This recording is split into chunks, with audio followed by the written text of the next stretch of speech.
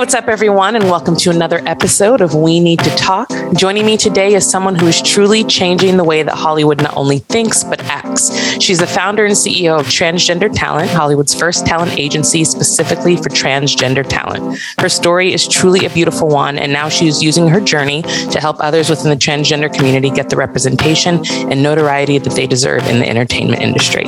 Ann Thomas, welcome to the show.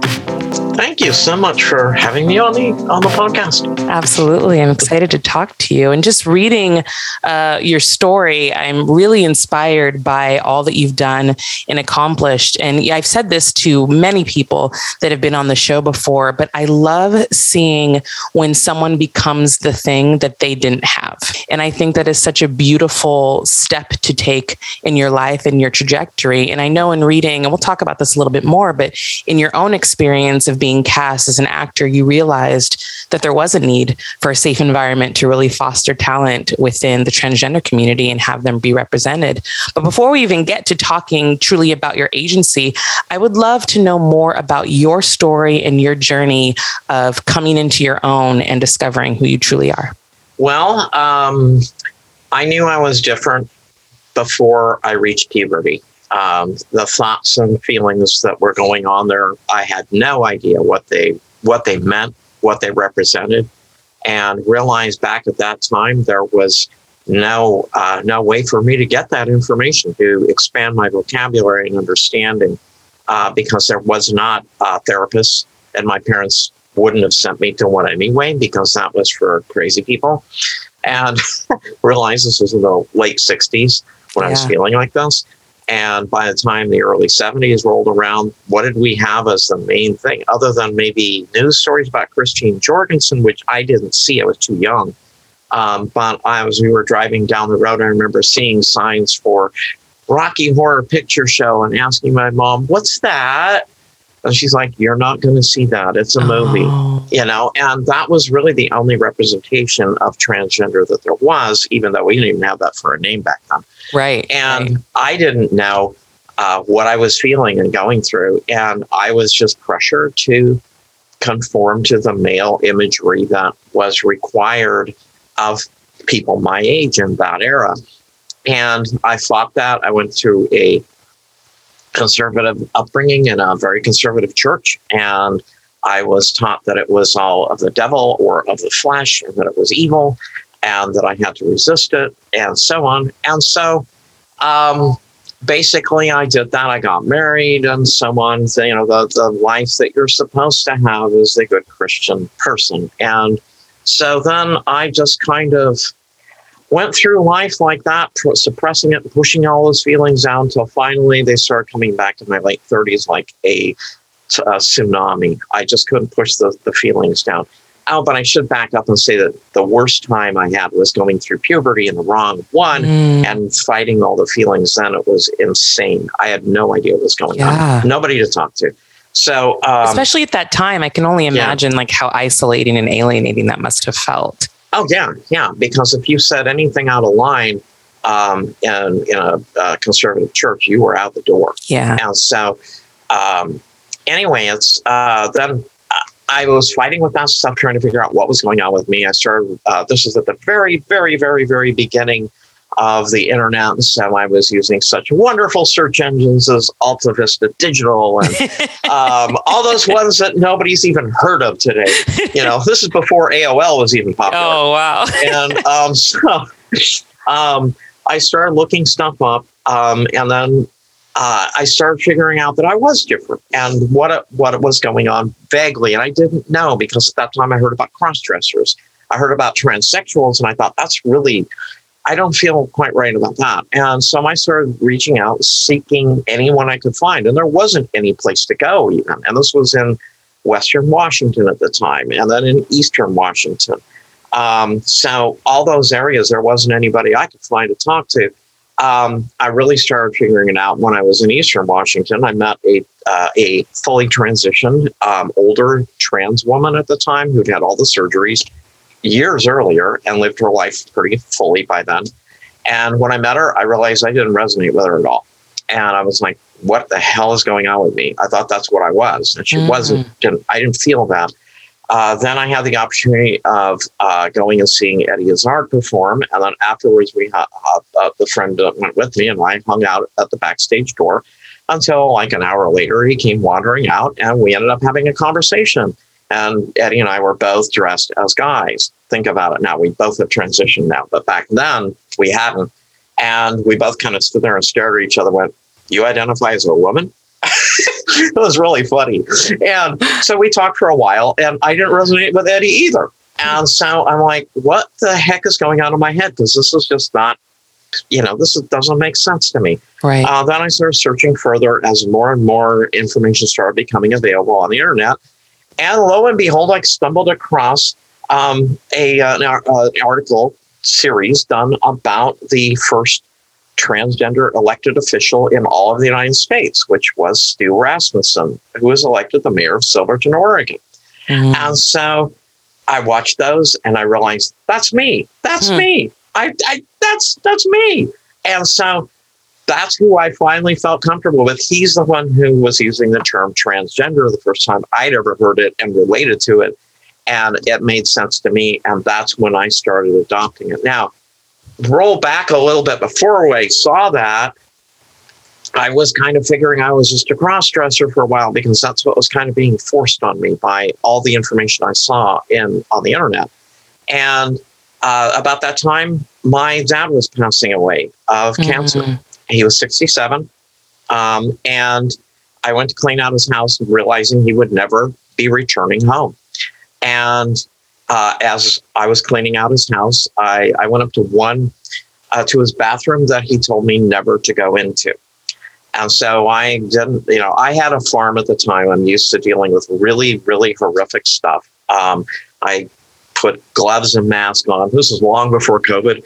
I put gloves and mask on, went up to the door, stood there, took a deep breath and went, oh boy, this is going to be quite a cleanup job. Because he was dying of colon cancer, and that's a very messy way to die if you've ever been around somebody with that. And so I was figuring it was just dirty from that. I opened the door. It was full of women's clothes. And then I started hunting around the house, and I found all the clean ones, all cleaned up ones. And basically, it was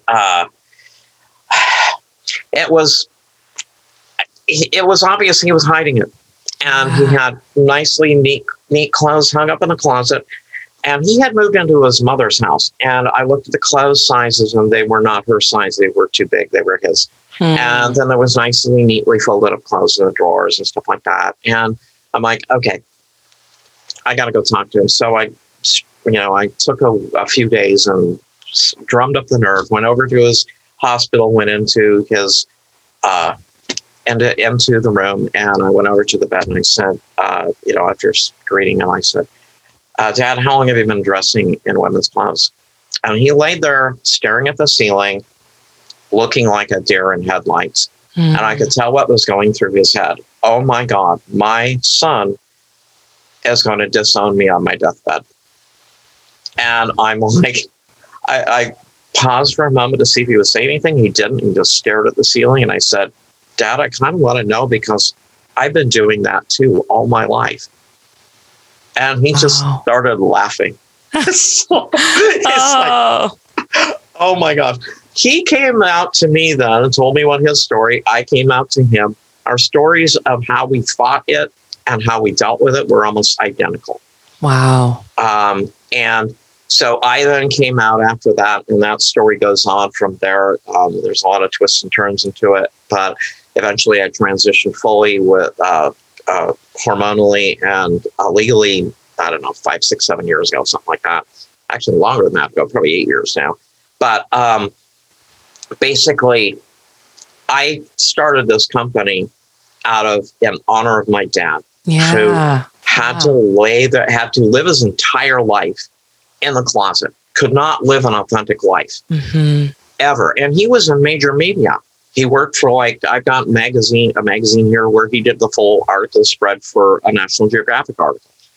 And so he was a major photographer worldwide. He worked he was a head photographer and on the editorial board of the Seattle PI newspaper for 5 years. He was He worked for a couple of magazines, major magazines, as an editor and then as a managing editor.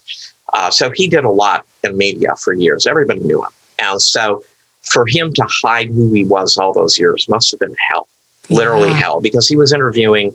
I mean, when he died, we found contact sheets of photo sessions he did with people like Johnny Cash and other superstars. He spent a long time, he interviewed Queen Elizabeth. He interviewed President Kennedy. He knew all these people, and he had to hide who he was. Yeah. And then one of the things that he did was when I was born that year of the 62 World's Fair, and all the major world leaders were there for that at some point or another. That's how he met a lot of these people initially. He met the Mercury 7 astronauts, and all of them. He spent like 4 or 5 days with them, and he got to know them. And he ended up naming me after the 2 that he liked the most. And so I ended up being named after 2 true American heroes, Scott Carpenter and Alan Shepard. And honestly, I couldn't go through the legal name and gender change until both my dad and those 2 astronauts had passed away, because I felt like I was carrying a legacy. Yeah. And I didn't want to cause problems. Or, it just was something in me that did that. And I don't mind hiding that. I don't call it my dead name like so many trans people do. I call it my old name. Oh, I think that's beautiful. And, in listening to your story, it does make sense that you would then go on to start this agency in honor of your father. The whole story makes sense. And my question to you also was, did your dad have sort of the same conservative evangelical kind of upbringing as well? Because from my vantage point, and this is someone who's grown up in the church, but I now attend a very progressive church. It's very affirming and accepting of all people. Truly, it would save so many lives if the church would just allow people to live and be who they are and just be loved. So I'm curious if that was also your father's experience. No, he did not. My mom and dad divorced when I was young, and he went down his pathway, which was much more liberal. And then my mom went down the pathway of being far more conservative as she progressed in age. And I grew up with my mom and stepdad. And so my dad didn't go that route. And he would agree with that we needed to accept people. And that's I dove deep into what's called Christian apologetics and learned the Bible extremely deeply. In fact, I was going to spend an entire weekend with Dr. Walter Martin, and where I was the head of the lay ministers for a very large Christian music convention or festival in Washington State. And he was booked to be there as a speaker and was going to spend the whole weekend with me. And I thought, this is great, because this is a guy I've read all his books. I've studied a lot of what he said. I've listened to his radio show because it was on for years, called The Bible Answer Man. He dies 3 days before the festival. Oh my gosh. And so they sent Craig Hawkins to fill in for him. So I spent the whole weekend with Craig Hawkins. And Craig was filling in as a Bible Answer Man for years. As one of the on-air people. Got to know Craig. But the thing that I see so much of, and people don't understand this about Christianity, is a vast majority of what is actually taught in any Christian church is cultural. And that the culture, through that lens, they adjust what they believe in the Bible. There's actually so much variation in the Bible that you can believe a lot of things and still be Christian and still be a good Christian. Yes. It's just take a look at baptism, whether it's sprinkling or immersion. There's so much on both sides, but it's actually an even balance of opinion that you can't say that one or the other is Christian and the other isn't. Yeah. They are both. And so it's like, okay. So that's the depth I went to with it. And so it's my dad and I used to have debates about that stuff, but I really wish that I had discovered this sooner before he passed away, because we didn't have time to cover everything I really wanted to ask him at that point. Yeah, I imagine. It's just about, how to live life, how to view Christianity, how to view medical stuff, because he went through all that. And now I've been teaching with our group for 6 years at UCLA Medical School on transgender patient care. And so I've studied this in great depth because I help teach this through the medical faculty. Every year I come in with whatever I can come up with for the latest study results and things like that. One of the things that I found is my dad and I are extremely rare in that very few times will you find a child and a parent be trans. Mm-hmm. It's very, very, very rare. Most of the time, it's usually a child and has an aunt that is lesbian. It's much more common to have that.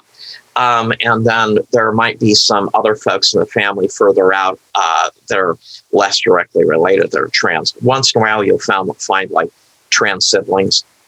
Those are more common than a parent-child. And so, but the one thing that we realize as a community, and we know this, is that it's something we're born with. It's not something we choose. Right. And that's the problem with a lot of religious folks of any religion, is they are infused with this idea that we choose to be this way, that we want to be the center of attention so that we can have, and it's all sexually centered, is what they think. Yes. It's not. It's not. We're just trying to live an authentic life, and we just don't feel comfortable with who we are. And to have anybody else tell us how we are to live is really an anathema to everything. It's like, this country is supposed to be the land of the free and the home of the brave. Freedom means I can choose to be who I want to and live the way I want to and not infringe upon someone else. But yet, when we go to find a job, we're thrown out of it because we're trans. We're not even given the chance for an interview because we're trans. So the freedoms that we experience are greatly curtailed. And yet, many people say, well, that doesn't happen. Oh, yes, it does. Even in conservative Hollywood, it does. Oh, yeah. Absolutely. I mean, this is the other thing. A lot of people think that Hollywood's liberal. It's not. Yeah. It's a cross section. Right. Yeah. A lot of conservative people in Hollywood. A lot of the behind the scenes folks are camera people, production assistants. A lot of them are conservative. Yeah. Just as much as there are conservative above the line people. Your top business people tend to be leaning towards conservatism, but not all of them. It's a cross section. But we still don't get jobs and so on. And it's. I could go on and on about that one. Yeah, it's such a difficult thing to navigate. But also, I always find it funny that people say it's a choice. The only thing that you're choosing is to want to be your authentic self. That's the only thing you're choosing. Yeah, and so why do I? If you're going to come and tell me what I can, I'm saying this to somebody else, not you, but if somebody can come and tell me how I should dress and how I should act, who's telling them that? Yeah, and they're going to go, nobody. I'm an American. I can do what I want. Well, oh God, give me a break.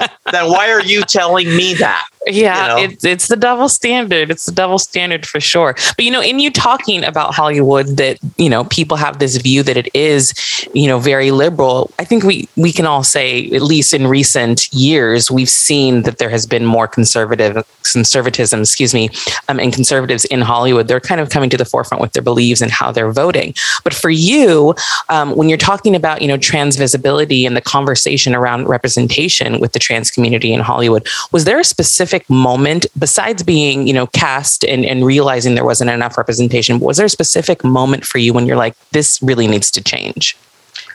Oh,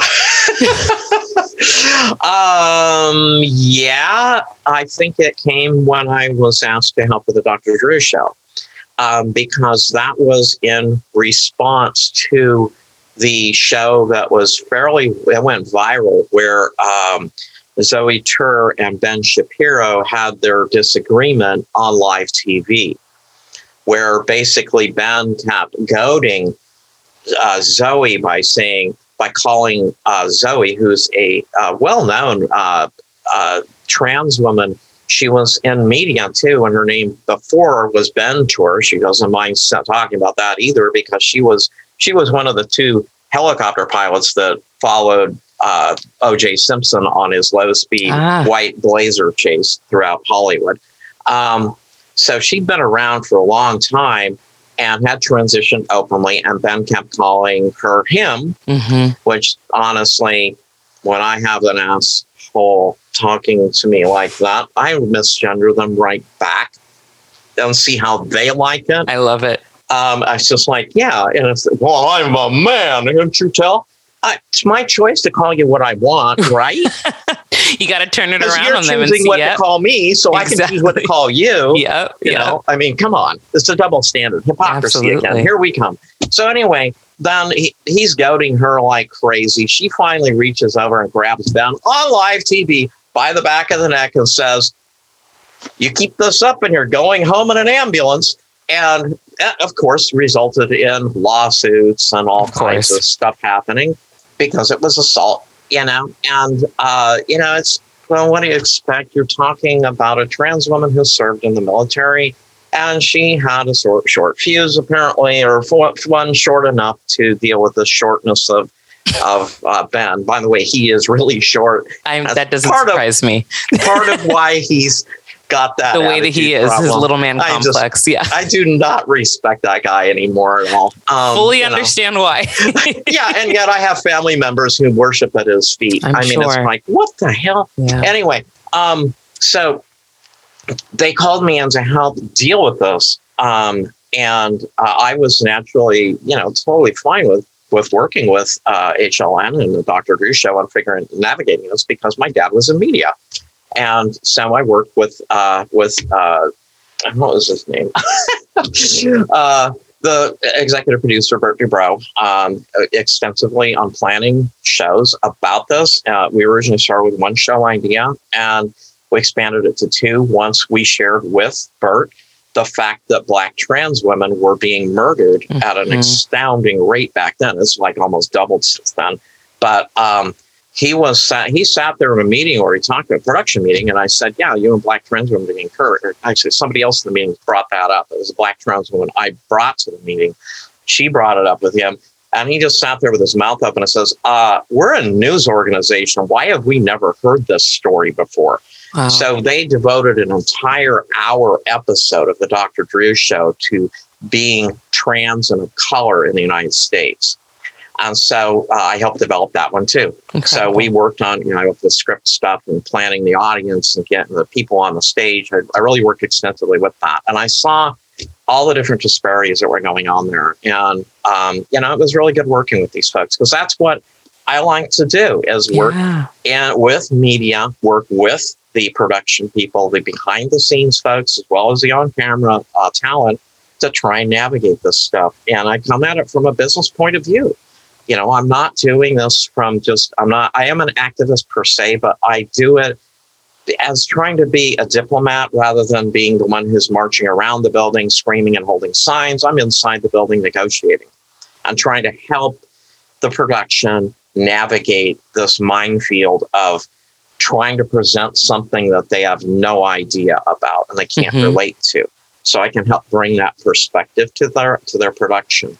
So whether it's script work, you know, or helping them with casting, helping them with, you know, terminology, helping educate the other cast members, you know, whatever it takes. That's what we can do. We have done for years now. When did you notice there was a shift in there wanting to be more awareness surrounding the transgender community? Because I have noticed in the last few years that it is a bigger part of the conversation. That it started gradually building. To give you an idea of how much went on, when I first came down here in 2009, I responded to a help wanted thing on Craigslist for looking for a trans actor. And I responded to it because I had 25 years of directing experience prior to that, because I got through film school way back in the 1980s. I think that is not long. But anyway, I went through that, owned a TV production company, then did 25 years of theater, technical directing. So I worked with directing a lot of folks. And so I didn't, you know, I thought, well, you know, I've directed people. Why can't I just act? Because I already know how to tell them to do these things. And I know what the directors are looking for. So they responded back and said, well, we really want somebody with serious training, not just somebody like you, because we've only had maybe a dozen trans people in the last 20 years playing all the trans roles in Hollywood, which honestly is true. And I've met almost all of those 25 people now, and they're great people. And 3 of them I rep now. And so then about a year later, we had the whole thing happen with Glee. Actually, it was in 2014 we had it happen with Glee, where they wanted 197 trans folks for the Glee episode that I was in. They stuck me right behind Dr. E. Jones. It was from, and so I got famous because I was in the scene heavily. Then I was asked by the casting director if I would help find a way for Hollywood to find trans folks. So I did, and that's what we started Transgender Talent out of, was some of the people from that group in the Transgender Choir. So we started Transgender Talent in early 2015 and became a company in May of that year. And at that time, I started with around 35 to 50 people, roughly. I can't remember the exact count. And then we were approached by CSA to help start an auditioning program because they could tell we didn't know how to audition. So we did that in 2016 in June, and we had 70 trans people in that. And not just folks I managed, but others. And then about a year after that, I think it was a year, it might have been a little longer, that they did an open casting call for trans actors. And when they did that, these were all on-camera folks that came in and did a read with a CSA casting director. There was about 500 that responded to that. So see how it's growing? Yeah. Now I got a hold of CSA's president, Russell Bose, who's a good friend of mine. He told me there's about 5,000 now. And so the number of trans actors is growing rapidly, which is what we need, because realize we got to know Gary Marsh as well. He's the owner of and founder of Breakdown Services, which owns Breakdown Express and Actors Access. And he told me that like a year ago when I was talking to him, there's just like over 1 million profiles on their site for actors. And they don't know how many of them are legit or how many of them are duplicates to the same person. But he said that's, when you have that many choices, as possibilities, you're going to find what you want when you put on a breakdown. Absolutely. But when you have actors that are supposed to be trans and you put out a breakdown and you only get 5, they get kind of lose it, or they get nobody. We get that all the time where we get major or small productions coming to us and saying, we just put out a casting notice and went through the whole casting cycle, auditions, everything else. We ended up with nobody. Why?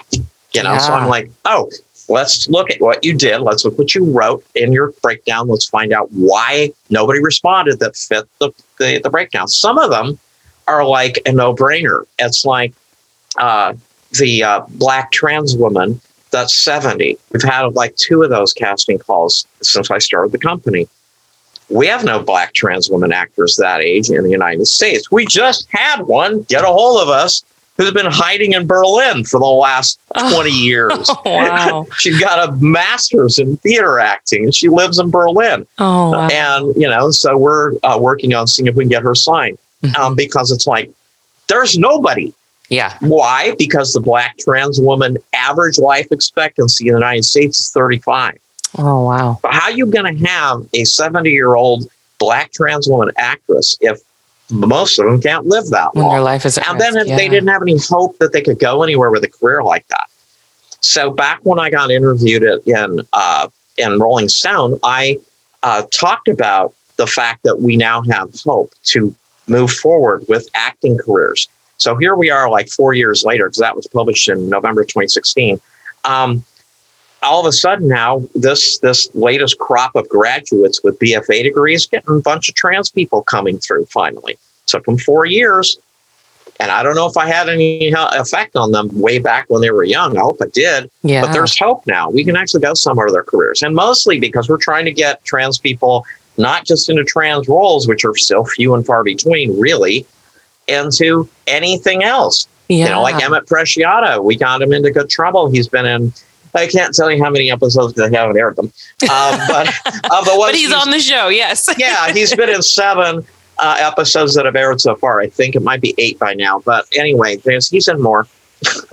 That's wonderful. And that's a non-transgender role he's playing. Yeah. And, I was going to ask, though, because I think it's safe to make the assumption, and I can even speak on this as being a Black female in the entertainment industry, that sometimes, agents and managers and casting directors, they sort of treat marginalized groups as if they're just a checkbox. So what are you doing in order to stop that kind of behavior of just them filling a quota, but actually just honoring the talents of an underrepresented group? That's a really easy one, but it's the hardest thing to do. I saw this the very first few months I started my company, and that is we needed to get people in above the line positions who are from those minority or marginalized groups, because then they can speak to that and help have an actual effect on the production. If they're below the line, and by below the line, I mean they're the grunts who come in and do the work. So that's your production assistant, your camera operators, you're not your on-camera talent, director of photography, but your other folks. So anyway, it's the above the line folks actually have a say in the creative process, and so that's what we've been trying to do, is get people in above the line. So we've been trying to work hard to, because this is the thing that happens. That's kind of a non-spoken thing in Hollywood. Everybody knows it, but they don't talk about it much, from what I can tell. Maybe I'm wrong on this, but it seems like when you have somebody from a marginalized group above the line, you don't have to have a watchdog on set representing that group, because you've got somebody there all the time already. This part of the project. So you don't have to have it, and honestly, executive producers get driven up a wall by watchdogs, because if you're in the majors, you've got watchdogs from the major studio or major network breathing down your neck every single day, giving you notes. And you don't need a bunch of other ones added to that craziness, making it that you have to negotiate with and figure out how you're going to change things to fit what they're telling you have to do. So if you've got somebody above the line who's in the marginalized group, they're already speaking to that. So there isn't going to be any conflicts potentially.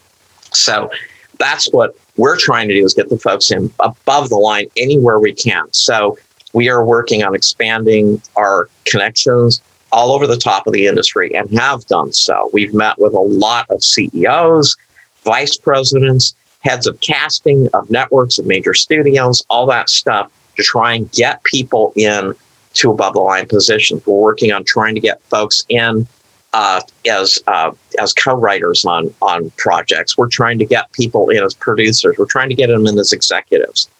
And so this is where you can actually make a difference when that happens. And this is nothing new. We're following a pattern that works, because that's how the gay community got into Hollywood. They started doing that in the 70s, and they made a difference. So by the time it got to the 90s, they were in those upper level positions and could actually speak to it and make those adjustments. It's still not perfect, but at least they have their foot in the door. And they didn't come up with that idea. You know who did? Lucy and Desi. Because they were a couple that was not of the same culture, and they celebrated it. They were the ones who inspired folks like the couple they just did that. The Loving couple, who ended up fighting for the right to marry anybody of any race. And they fought all the way to Supreme Court, and they won. And it's funny that they won that case right around the time that all the major LGBT riots started happening, because I think they won the case in '67, and so it wasn't that long ago. You had the Black Cat riot, the Compton riot, and Stonewall happened in the next couple of years after that. So so this idea is not new. It works. But what it does is it you start from the ground up like that, bringing in folks who can actually make a difference, and have the training and have the patience and understanding, which is what we've been demonstrating, teaching students at UCLA. Oh my God, we've got 1,000 of them, and we've been asked everything under the sun, and we don't get offended anymore. You can come and ask me anything, and it doesn't bother me, because I've already been asked everything you can dream up. I can only imagine. But I do love that you're using your voice outside of the entertainment industry to educate people, because that's kind of also where the biggest problem lies with ignorance and lack of education. It's really just your regular everyday people. But I'm sure in the medical community, it is a struggle with finding proper care for the transgender community. Oh, yeah. I mean, we have one of our folks who've been on several of the panels we do there over the years. He moved to Ohio, and he went in for a doctor's appointment. And the doctor walks in big-eyed. I remember you from UCLA. This is in Ohio. I've been trying to change this clinic and make everybody ask pronouns when they come in and treat you guys with respect. Oh, that's great. That's wonderful. Yeah. So for you, I know we talked about getting more people from the transgender community in above the line positions. Is that what like full scale representation looks like to you? Or what else would full scale representation of your community entail? It would be getting us into roles where we're not discussing trans so much and our transition and all this. We're people. We play roles. We do jobs. And it's not the only part of your story. Yeah, it's just a small part of it, really. Yeah. Society forces it to be a big part because we have to hide it. And we have to work to meet certain goals, because if we are too open looking as trans, we'll get attacked in public, which still happens all over the country every day. It's not reported in media much, but all this anti-everything that's been stirred up by one. And I was watching the January 6th commission meetings on a live stream, and one of the police officers literally called those people terrorists on there.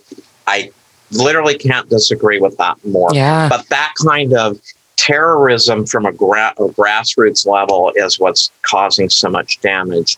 And it's really crazy. That before the 19th century, trans people were not attacked. In fact, we were respected in almost every culture of the world because we are everywhere, and we have been for centuries, for millennia. The earliest known trans person I know of was from 3,600 years ago. One of the pharaohs of Egypt.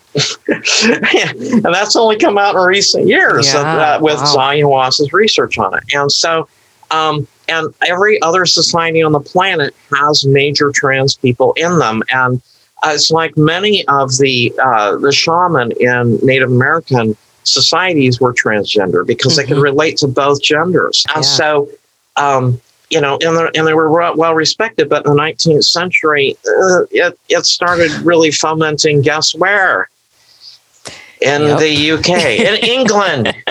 And so what did they do? They ruled the world. Their sun never set on their kingdom. And they stuck that in the colonial laws back in the 19th century and spread their crap all over the world. All over the world. And then, we're still dealing with it. It was not a part of the Muslim tradition to hate trans people. It wasn't part of Christianity. It wasn't part of Judaism. It was influence. It was an outside influence injected into our religions by the British in the 19th century, early 19th century, as it started showing up. And by the time it hit Queen Victoria, oh my God, everybody's got to wear high neck shirts, and it became crazy. So this is what we're fighting against, is literally centuries of misinformation brought to us thanks to the British. It's all baloney. Yeah, we aren't trying to usurp women. I'm not, come on.